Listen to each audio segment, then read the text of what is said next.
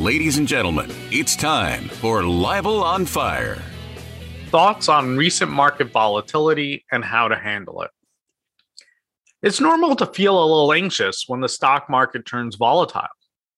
Seeing your account balances swing around more than usual can make you question your investment strategies. But it's at these critical times when you must recall that volatility is normal and expected. Selling out due to fear proved to be the wrong strategy time and time again.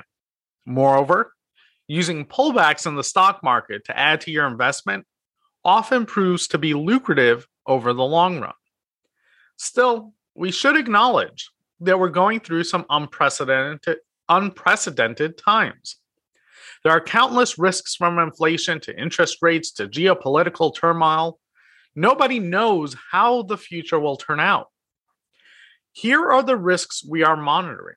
We'll wrap up with how you and I should navigate the current market. Number one, how will inflation play out?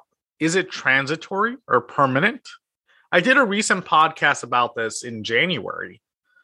We've all seen the headlines. The consumer prices have been rising at the fastest clip in 40 years. While it's unsettling to see grocery prices and the cost of a gallon of gas climb day by day, I have some encouraging news. Just recently, it was announced that the one-year inflation expectations decreased for the first time since October 2020. There is light at the end of the tunnel once we get through the first few months of this year. While some inflationary pressures will be permanent as supply chains ease with the passage of the Omicron variant, items such as cars and even some food prices should drop in prices. Wages could still be high, though. There are some prices that just will not recover. But is this the worst thing in the world? What is going to happen with the Russia-Ukraine situation? Are oil prices going to skyrocket? Flip on cable TV and you'll probably see some analysts talking about the geopolitical risks around Russia and Ukraine. Nobody knows exactly what will happen. But historical stock market returns are not that bad when these sort of issues hit. It's the not knowing that traders do not like. And coping with these elevated energy prices is not ideal for the stock market. For the economy, the conflict likely means higher gasoline prices for you and me, but perhaps not much else. It is possible that some areas of the stock market, like defense companies, might even benefit. Why are stock and bond prices moving so much regarding the Federal Reserve's plan to hike interest rates? What does that mean for me and the economy?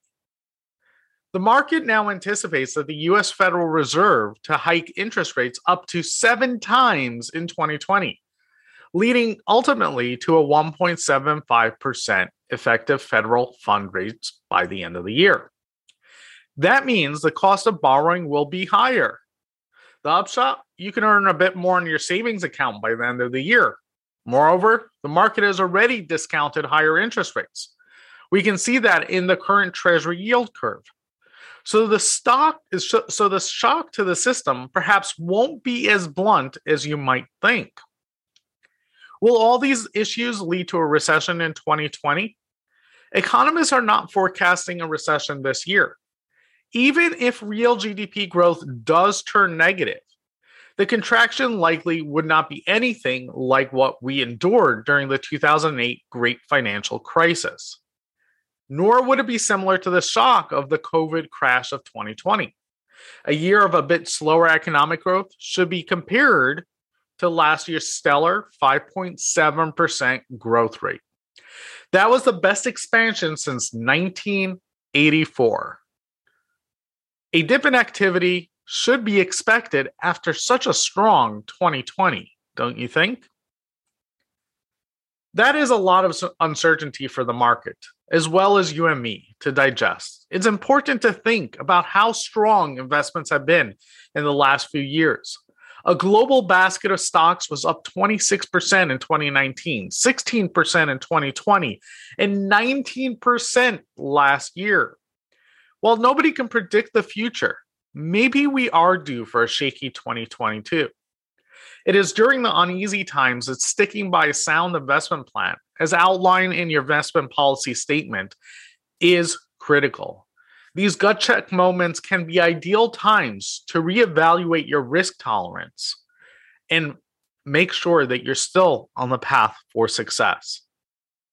As always, this is Label, and if you have any questions, just drop them in the comments section below. I look forward to hearing from you, and stay safe. That's all the time we have for this episode of Libel on Fire, the financial independence and retirement show dedicated to helping you build the life of your dreams. If you have questions about today's topic, please submit them in our Facebook group at libelonfire.com/Facebook. And if you would like a free copy of Libel's book, Living with Financial Anxiety and Authenticity, visit libelonfire.com. Thanks for listening.